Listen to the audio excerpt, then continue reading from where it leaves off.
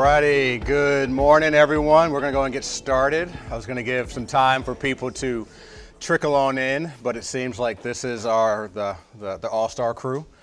Well, good morning everyone. Welcome to this Sunday school class. It's a special one. Both myself and Heather will be co-leading this, and the goal is to really encourage you in Christian formation for parents and also for kids. So let me pray and then we'll begin. Father in heaven, we thank you, Lord, for the great privilege it is simply to gather together as your people.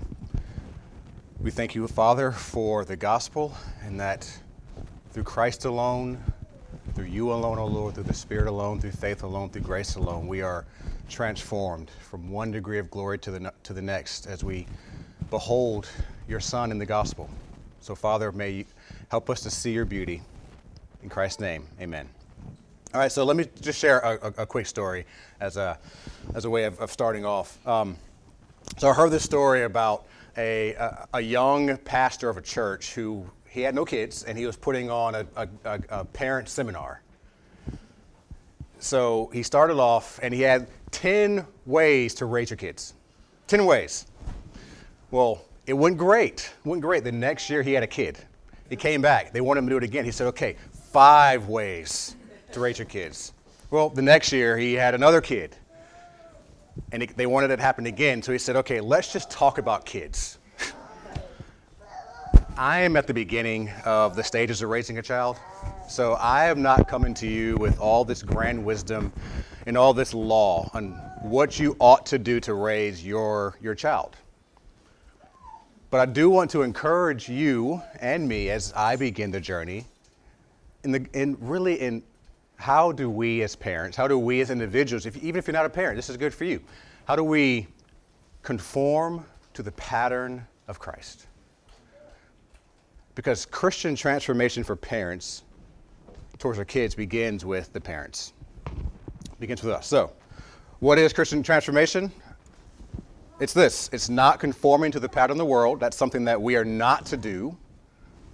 But being transformed, something that we participate in. And here's what we become. The image or pattern of Christ. That is Christian transformation at its core. At its core. So let's hear some of the text that I get that from. Do not be conformed to the world, but be transformed by the renewal of your mind. So forth and so on. 2 Corinthians 3:18. And we all, with unveiled face, beholding the glory of the Lord, are being transformed into the same image from one degree of glory to the next. For this comes from the Lord who is the Spirit. 2 Corinthians 3:18. So the principle there is this. This is something for you and something that you can and really teach your kids. We behold, it's actually the other way around. We become what we behold. We become what we behold. And isn't your goal as a parent to see your young child become more Christ-like? How do we get them there is the big question. Well, it starts off with we become what we behold. So, Christian transformation in children and adults is nothing more than beholding Jesus, so to become like him. That's what the goal is.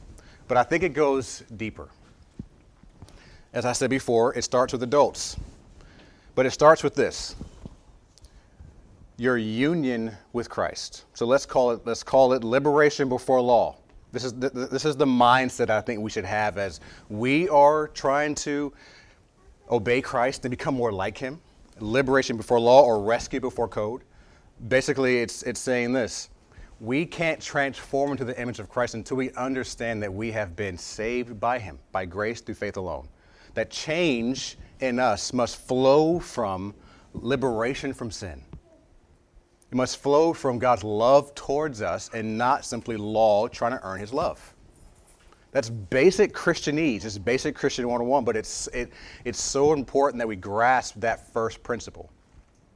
It's how the Israelites, it's how they started off. It's how the law starts off. Hear, O Israel, the Lord, it's how the Lord rescued Israel from slavery, and then he asked them to obey. So we see it here. Children, this is for parents. Children, obey your parents In the Lord, notice that part. It's Paul's favorite phrase. In Christ, in the Lord.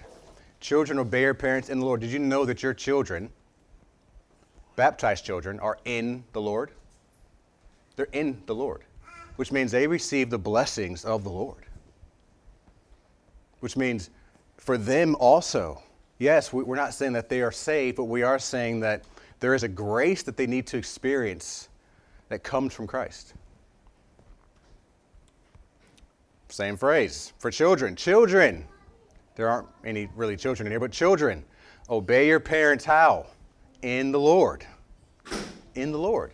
Which means your obedience to your parents and parents, their obedience towards you, flows from them being in the Lord. I think that's so vital. That the sphere of their obedience, their adherence to your rules, the rules in which you give them because you love them and you want them to transform, but their obedience to you must be, in a sense, gospel saturated. And then this lesson is called Christian Transformation for Parents and for the rest of us. We couldn't think of another way to not make the rest of us sound second class-ish, but for you also. Notice what Paul says, for by grace you have been saved, and this is not your own doing. It is a gift, not a result of works, that no one may boast. And then he goes into the works that we are to walk in.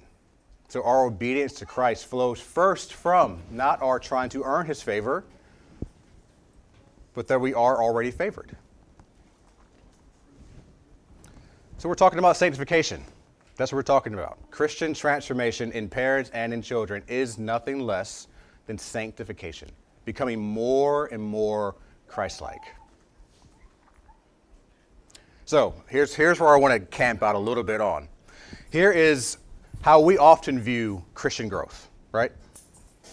So notice the person there. We have person bearing sin, and we want to become more Christ-like. So we want to ascend the steps towards Christ-likeness. So we pray and we fast. We go to church. We partake of the sacraments. We feel sorry for our sins, and we so forth and so on. At the top, you can see the man jumping, and he's happy. He's become more Christ-like. But what happens when you mess up? You feel like you come tumbling down, don't you? And you're like, I didn't give as much as I should give. I haven't been to life group in so long. Am I committed? I don't read my Bible as much anymore, so forth and so on, and we're back at square one. Or let's look at how we view children's growth. Same things, prayer, conform to family values, church. We want them to love church, like church, right? We want them to get baptized. We want them to obey, to work hard in school, to find extracurricular activities that they can invest themselves in. And we want to steward their emotions and want them to have goals and so forth and so on. And at the end, they jump and jive because they're Christ-like. But what happens when they mess up? What happens when they don't feel loved? What happens when they don't feel worth it? What happens when they don't feel accomplished? What happens if they don't make it into the school that they wanted to make it into? Or they don't succeed in the sport, the extracurricular activity that they love? You see, if we view our growth in Christ as, in a sense, this staircase, we're susceptible to this tumbling down and viewing our growth as just a raw and mere and pure work. Nothing more than, it's almost a twin to the American dream. It's like the Siamese twin to American dream, except it's colored in Christianese. So how do we build into our lives this and to our children, this liberation before law concept? This, I want to change because Christ has already changed the most central aspect of me. That is my relationship to God. He's changed that. That's what he's changed. So therefore I want to obey, not I'm going to obey so I can become more and more loved by God. Well, one way is through catechism, and Heather is going to bring out a lot of very practical ways that you and I can train our children.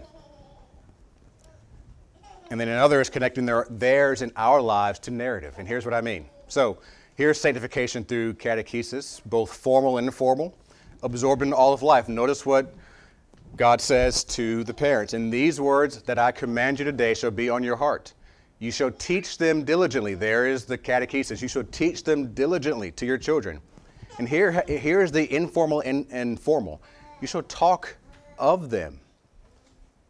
The commandments. You should talk of them when? When you sit down in your house, when you walk by the way, wherever you're going, you're out on a walk in the woods, you talk with your kids about the Lord. Wherever you are, you're driving them to school, you're talking about the Lord. And when you lie down and when you rise, both morning and night, and all through the day, you shall bind them as sign on your hand, and they shall be as frontlets between your eyes. You shall write them on the doorposts of your house and on your gates. Now, the Jewish people, they took this quite literally, but what God is saying is this should be how you think and how you act. How you think and how you act. And here is sanctification through narrative. In the same chapter, when your son asks you in time to come, which is saying that your children are going to be observant of you. They're going to be observant in your practices, and they're going to wonder, why do we do this? Have your kids ever asked you that? Why do we go to church? Why do we pray? Why do we sing so much? Why do we do so much reading in church? What is this? Why did I get so wet during baptism? I don't like getting wet. I'm scared to stand in front. Why are we singing? All these things. So when your sons ask you in time to come, what is the meaning of the testimonies and the statutes and the rules that the Lord our God has commanded you? Then you shall say to your son. Notice how we are commanded to jump into a narrative. We were Pharaoh's slaves in Egypt. And the Lord brought us out of Egypt with a mighty hand. And the Lord showed signs and wonders, great and grievous against Egypt and against Pharaoh and all his house before our eyes. And he brought us out from there. Why? That he might bring us in and give us the land that he swore to give to our fathers. There it is. Liberation before law. And that is the story that the parents are to tell the children. So as Christians, do we have a narrative? Yes, of course we do, right? Of course we do. Notice this, Notice this union with Christ and liberation before law concept found in Paul. Paul says, here's his narrative. Here's how his life has been defined. I have been crucified with Christ. A part of him has died, he says. There was a death that he died. It is no longer I who live, but Christ who lives in me. And the life I now live in the flesh, he lives differently. He lives by faith, who loved me and gave himself for me. Wouldn't you want to, I don't want to say impose this on your kids, but wouldn't you want to live this out in front of your children? But it's no longer I who live. My life before, my life now are drastically different. My life is colored now. The lens in which I view everything is through faith. And isn't that what we want to train our children to think, to do, to believe? Is to live by faith, not by sight. And Paul says in Romans chapter 6, do you not know that all of us who have been baptized, there's our Red Sea crossing. Here's where we cross the Red Sea. Here's where we escape the judgment of God. Here's where God saves us from himself and crushes our enemy. For the Israelites, it was the Egyptians, and for us, it is sin. We've been baptized, there's Paul's favorite phrase, into Christ. We were baptized into his death.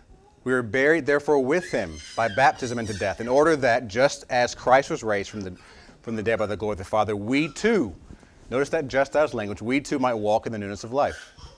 Now, I'm trying to set us up and prepare us for what Heather is going to give us practically.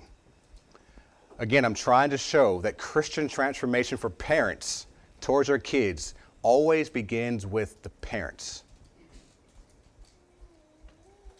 Is this your narrative, and is this how you want to live out your life in the presence before God and of your children? I think so. It's rough terrain. I don't want to sit here and say that it's easy and that here's 15 steps in how you can live out the gospel before your children, but it's possible, and I think it should be our goal. So, here is a different view of growth. We had the staircase view of growth, and here is something that I have learned to love and appreciate, and it's what I've been teaching the youth in Sunday school. This idea of the J-curve growth, that just as Christ lived, died and lived, so you and I as Christians die and live. Die and live. So in Romans chapter 6, we saw that right there. And it's just as language. Just as language. Christ was buried into death, and we were buried, and he was raised, right? There it is. There's his death, there's his resurrection right there. And just like that, Paul says what? Since we were baptized, that is our death. There's that downward ascent. We died, and where's the resurrection? We are raised to there. Here is the living out the gospel. We are raised to walk in the newness of life. Raised to walk in the newness of life. So, beholding comes before becoming. Jesus died and lived so that he can reproduce in us and in our children. That dying and living. The foundation of believing the gospel frees us to become like the gospel. Again, beholding comes before becoming. Let me say that again. Jesus died and lived so that he can reproduce that in us. This dying and living. He wants to reproduce that in our kids. We get that in that short little prepositional phrase, in the Lord. And Paul says it twice. He says, children, obey your parents in the Lord. And then he says to the fathers, raise and bring up your children in the Lord. In the Lord. So let me give two examples. You're going to want your children to learn how to and the importance of repentance, right? How to say no to things. How to say no to what's wrong and yes to what's right. However you discipline your kids, you're teaching them repentance. Do you know repentance? Of course we do. If you've been here for any amount of time, you know the importance of repentance. But I want you to see this worked out in the scripture and how it's everywhere. So in 2 Corinthians 7:10, you know the story. This is Paul's thorn in the flesh. We don't know what it is, but he has something. And the reason he has it's right there. The danger of conceit. So there's a sin that God is keeping Paul from. That's Paul's death right here. He experiences his dying. So he prays 3 times for it to go away. But it doesn't. But then because he doesn't experience God answering the prayer the way he wants him to answer prayer, he also experiences this resurrection. And what does he experience? That God's power is made perfect in his weakness. God's power is made perfect in his weakness. Now, I really do believe that is what our youth need. Is that their life should be defined probably more by crosses than by outward successes. That they too have to bear crosses, and they do bear crosses, and we need to tell them that this pain you're bearing right now as a child, whatever it may be, is a cross. Is a cross. But Jesus, them being in the Lord, does not just promise them death, it promises them life. That's what it does. It promises them life. So here's the love curve. So the first one is when sin is in me. Here's the hard one. When sin is in another. Now, your kids may think sin is in you when you tell them, do this or else, and they get mad and frustrated. And you may think sin is in them.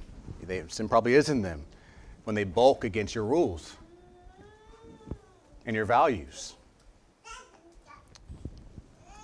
Paul experienced that too. And so did Christ. So Philippians 2:11, we love this for its Christology. This is where Paul says that Christ took on the flesh, became a slave, even to the point of death, became obedient. We love that. Then God highly exalted Christ. We love that part. But do you remember the point in which Paul brought that up? Why? To encourage the Philippians to be loving and united towards one another. He grounds that example in Christ. So Christ, there it is. There's his death, his dying, and his rising became God. He became highly exalted by the Lord. So in order for your children to love the people of God in church, I mean, how many of you who have teens or had teens who grew up in church didn't like church because the people in the church were difficult or hard or maybe boring, maybe a little annoying, maybe a little what's the word? Not obnoxious, but nosy, always bugging me, always asking me. Well, they're experiencing sin in another. And here's where we have so many tools in our tool belt to train them and to teach them that as Christians, as those who have been baptized into Christ, we've been called to love those people. Now, I've said this to some people in here, and I'll say it. I've said it to our youth, that when we choose to love another person, you know what you're inviting into your life? Suffering. You're inviting suffering into your life when you choose to love somebody. So when we tell our youth, love your people, love the people in the church, when you tell your kids to love your parents, to love their sibling, you're also inviting them into suffering because it ain't easy. At whatever age, it's not easy. It's not easy. So this is where I'll end, and let Heather give us some practical steps. So Christian transformation in our children and in our lives is not about success. It's not that staircase view. It's about weakness. We are, of all people, to be identified with our crosses, not just our successes. Full dependence on Christ, full participation in the life of Christ. We don't stop at belief. We don't just want to train our children to believe the gospel. We want them to participate in the gospel. I don't want myself to just stop at belief in Christ. I want to participate in his life. Because that's where you and I will experience the resurrection. And that's what our kids need to see in us. That's what I hope Ezra sees, wherever he's at. There he is. That's what I want him to see in me and in my wife. That we are people who are identified by our crosses, not just our successes. We move forward and we move upward in growth as we participate in this life and death of Christ. So that sets the stage for why we need transformation, why we want our kids to be transformed. Now Heather's going to give us some very practical steps. Do you want to pass this out first? I can help out, pass those. Yeah, I can. If you could take one per couple, that'd be great. I have 25 copies, so I think that should make it around. That's right. Jerry, you can take this. Yeah. You can just unplug it. Just unplug it. It'll be fine.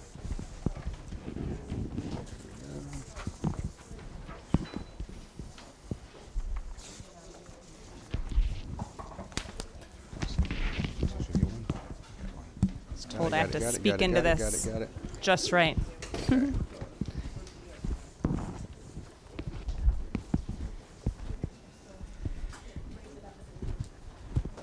Oh, thank you.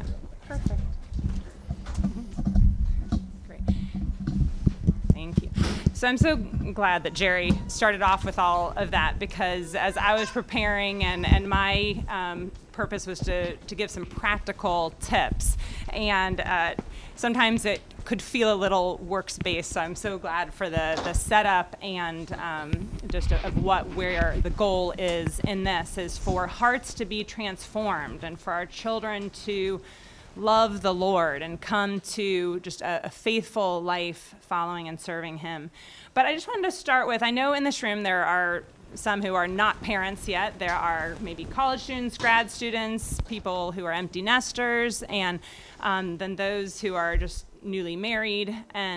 But this can be for you, and you are called in this church to take part in the raising of the children of this church.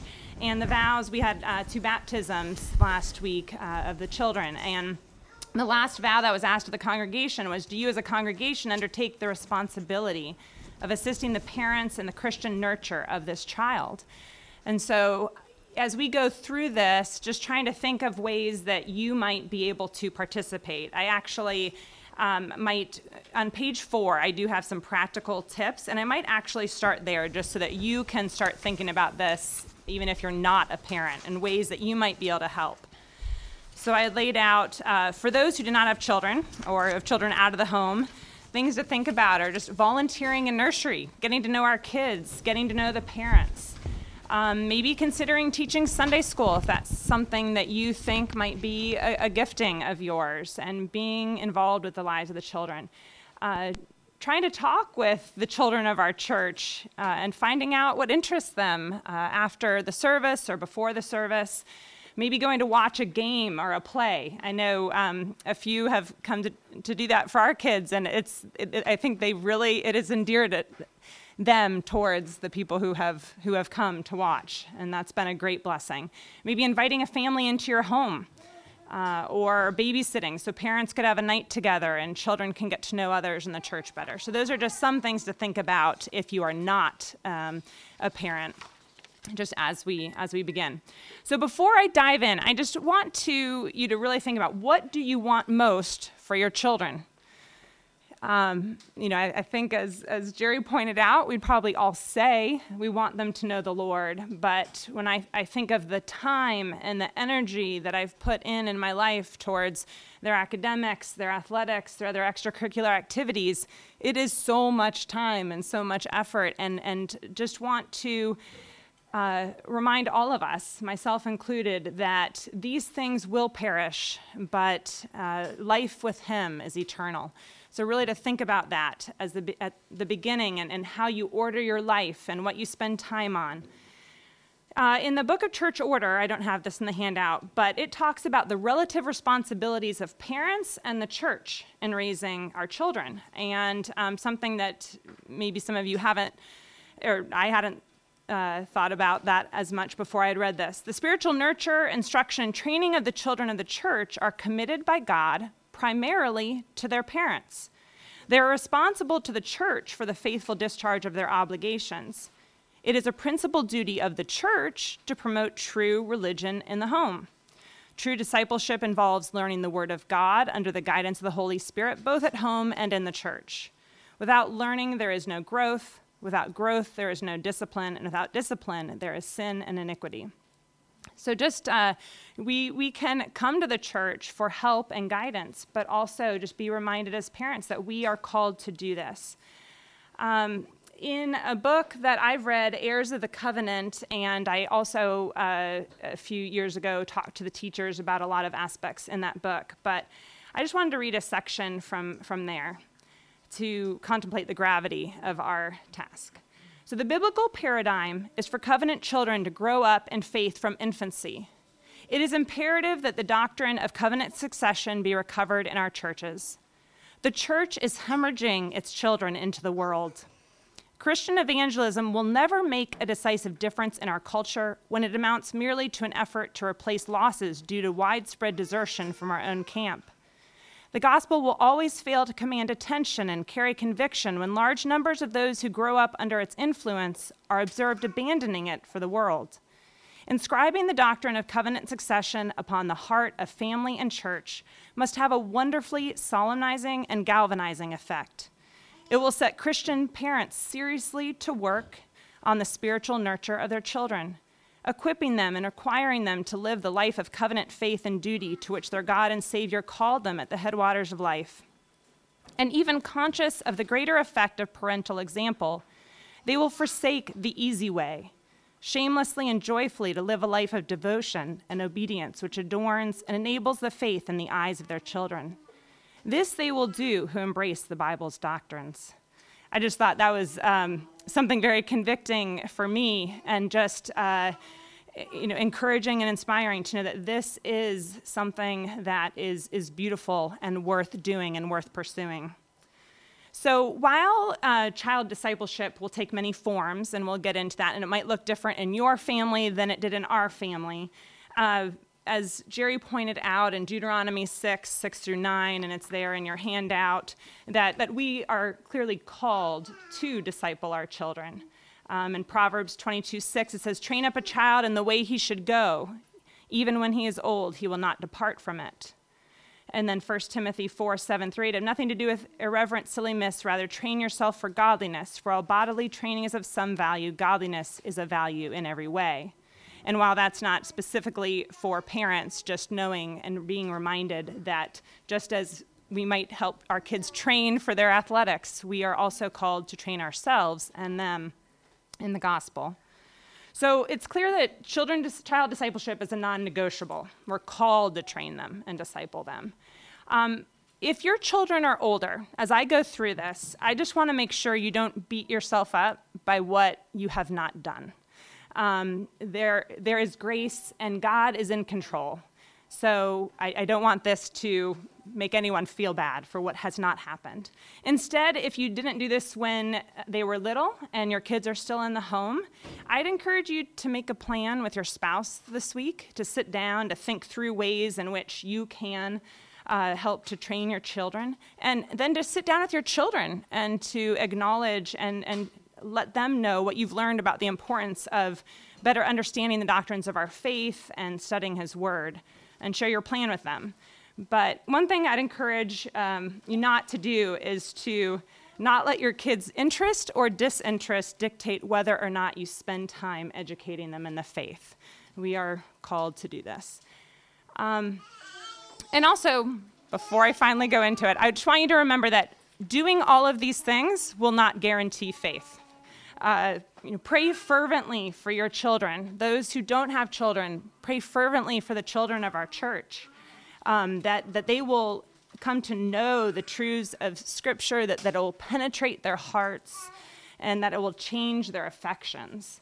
All that we've been called to do is to be faithful.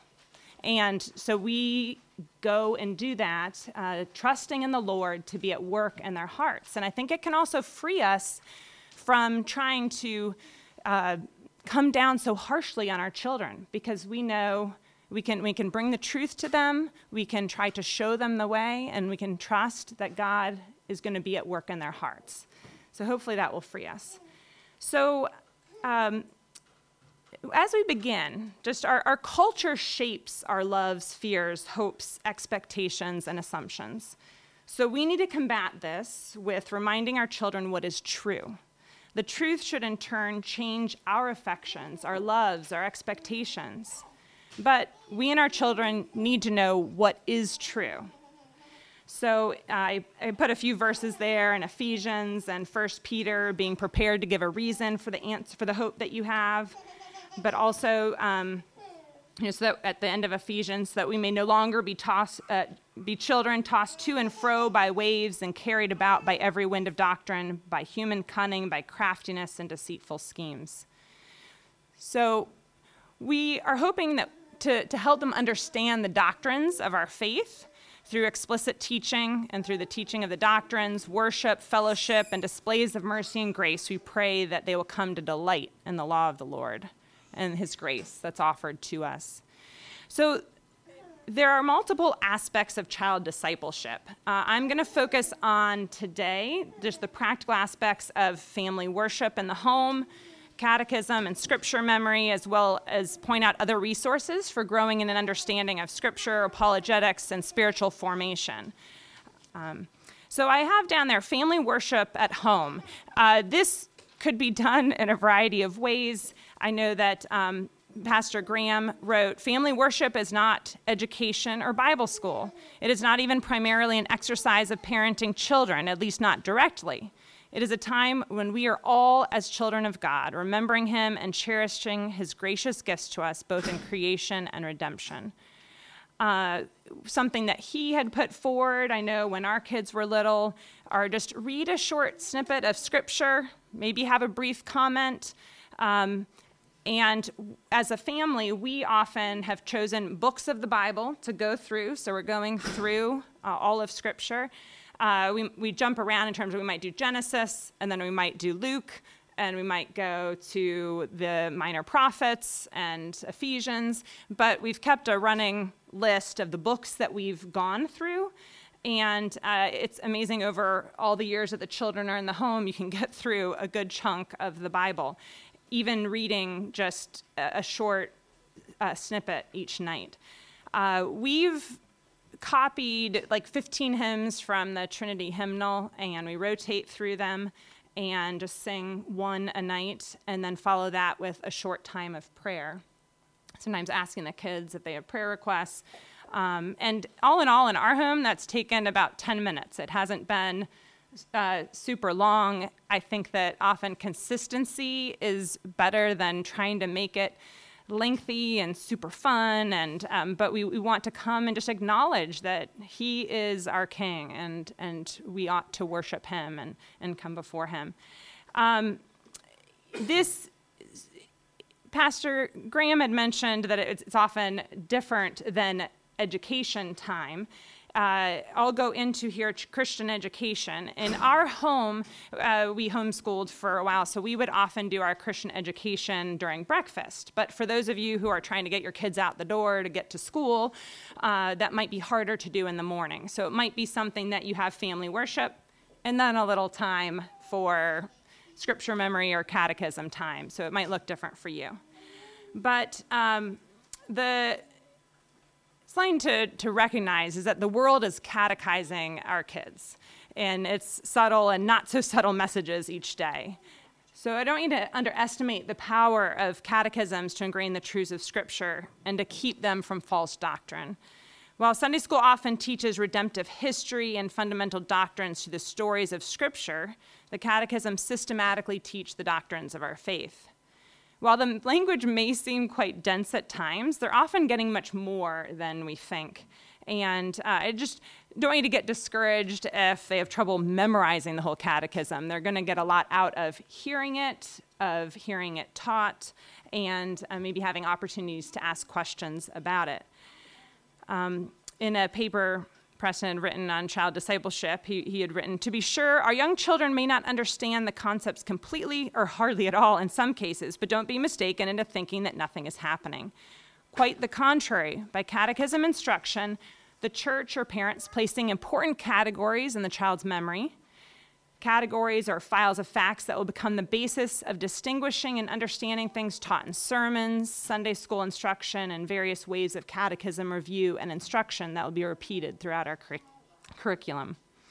A story that one of our sons was at camp one summer, and he came back and he said, "I was on a hike, and there was a kid who was arguing that the son and the father are not equal, that the father is stronger, more powerful than the son." And he recounted one of the catechisms, and he says, "But I know that's not true, because it says that these three are one, equal in substance and glory." And it just surprised me, because that was something that he had memorized a while before, but he was able to pull it out, know that what was being said was not truth, and to know what is truth. And so it can help them when they go off to college and they are visiting churches to be able to assess what the preacher's saying, and to know whether or not this is something, a good church to be a part of and to be in. So catechism training can be done in many ways. For our family, and I've recommended this for everyone in the church. I actually have bought this for every family. So if you don't have one, and your kids, especially if they're kindergarten and up, then you can grab one. There are some in the bookstore and here. They're free for you. The Training Hearts, Teaching Minds. And what I really appreciated about this is it spends 6 days on each catechism question. Typically, we could do 3 days in one, or 2 days in one, so that you really can get through one question in 2 days. So maybe if the weekdays don't work for you, maybe Saturday morning and Sunday evening, and you can get through it. But it has scripture references, and so we would have our kids get out their Bibles, and we'd tell them what passage to look for, and so they would, one, know that it's coming from Scripture, that we're not just pulling this out of nowhere, but that the catechism is based in Scripture. And two, they're just getting used to their Bibles and being in their physical Bible. And so I thought that was a helpful exercise. But even if you're an adult with no kids, this is a great book to go through. I think that as a parent and for your kids, you can both be learning at the same time, or even if you're doing it on your own. So the catechisms in here are the modern language, but we're memorizing with the kids I guess it would be the archaic language. But because the CDs we have are using the old language. And so it's easier when they are able to listen to the CD in the car to memorize it. So, and it oftentimes is what we say and use in church as well. So there are CDs that I've recommended on the last page, I think, or if it's not on there, I can let you know so that you could play them in the car as you're going somewhere so they can memorize it. Another aspect could be scripture memory.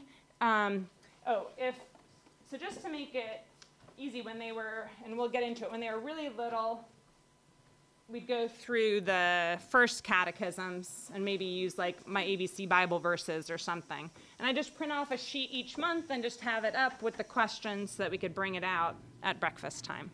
Now, scripture memory, you can do whatever you would like. We had used, and I suggested on the last page, just different chunks of scripture that I had found on a school's website, and just thought they were good chunks of scripture to memorize. So it's the scripture memorization plan.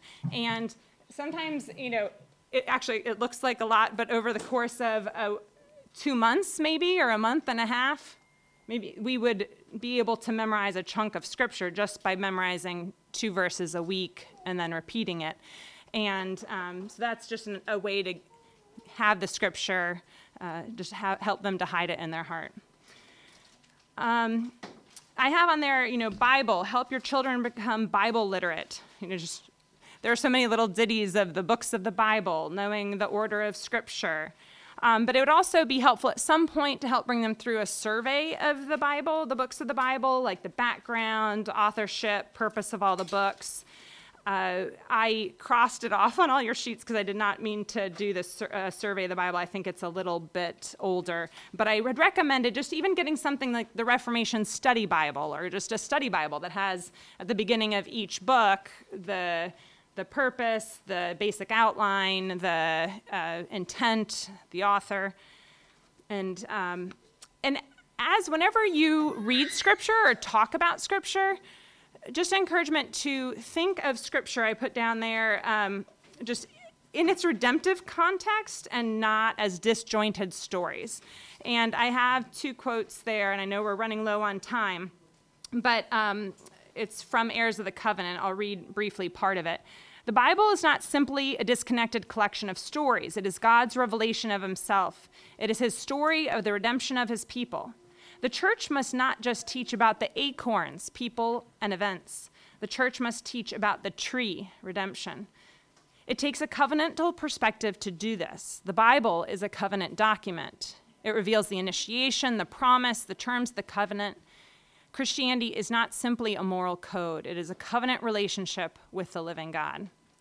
And then it goes on, and we might not have time right now, but just talking about how if you talk about it as just individual stories, it can often lead to legalism, liberalism, or moralism, and that's in that next quote and how that might happen. But just wanting to help them to see the story of redemption and Christ coming to redeem his people.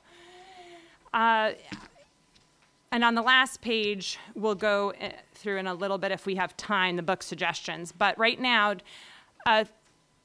the things that I did not have time to touch on today, which Jerry touched on a good bit, but just some other ways and things to think about in discipling your children. I put down there, make the Lord's Day worship in church a priority. We are called to gather weekly with the saints to offer worship to God.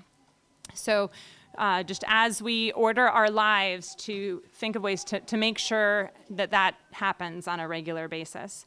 Live out the gospel, dying to self, modeling repentance, forgiveness, grace, hope, joy, peace, reconciliation. Remind them that the law of the Lord is for their good and is more to be desired than gold. I think of this when I was teaching 5th and 6th grade Sunday school a few years ago. I was trying to help them to understand that the law is not something to just keep them from the things that they want, but that it is that God is for us, that his law is good, that it is sweet, that it is. And so just helping your children see that it is something worth pursuing when the world makes everything else look sweet, to try to maybe pick those things apart and say, well, where could this lead, and what does this lead to? And I just think it's important to paint the picture that he is for us, that his law is good and lovely. You could participate in acts of service and mercy together. Encourage personal time in his word and in prayer. Speak often of God's word, his works in creation, and his providences. Pray with and for your child. And help develop a biblical worldview through regular conversation. Help them grow in wisdom. I think two of the books that have been very good throughout the years, Shepherding a Child's Heart is for the younger ages, and Age of Opportunity. They're both by Tripp. This one's Ted Tripp, The Shepherding a Child's Heart, and Age of Opportunity is Paul David Tripp. But phenomenal books to just help us to not focus on mere external obedience, but to look at the heart, to help them to change their affections, their loves, and just lots of practical tips in there of how you might be able to do that, and just ways in which we as parents can model and show the gospel to them as well. And then, so on the, I have one last quote to finish with that's not in your handout, but it was talking about the importance of covenant relationships and child discipleship, and just thinking of the church in general, whether or not you have children or not. But it says the content of the covenant is to be taught in the context of covenant relationships. It is an intentional cultivation of covenant relationships among the people of God. It culminates in authentic Christianity as God's people live together in his presence and radiate that reality in all of life. It is so comprehensive and compelling that covenant children are not easily dazzled by the attractions of the world, because they have seen Jesus on every page of Scripture, and they have seen the radiant faces of those who live in God's presence. It produces deep-rooted Christians who are prepared to be salt and light in the culture for the sake of Christ's crown and covenant. And then finally, just the last page that I have here, and you're welcome to ask me about it after, just are some things that we used in our home throughout the years. There's so much more out there. These were just beginning thoughts and suggestions. If any of you want to see some of the books that are listed on here, particularly I think I have some of the younger ones up here, for the younger kids. The Sinclair Ferguson's Questions and Answers, Leading Little Ones to God. This Big Truce for Little Kids is actually going through the first catechisms that we're having the 2s through pre-K go through right now. So that's also something to look at. But just, kind of in conclusion, I know we need to get off to worship, but that there definitely needs, we need prayer for our children. We need God to be at work in their hearts. We can't do this on our own. And I just pray that we would order our lives in a way that would show that this is the most important thing that we can chase after in this world. So, thank you.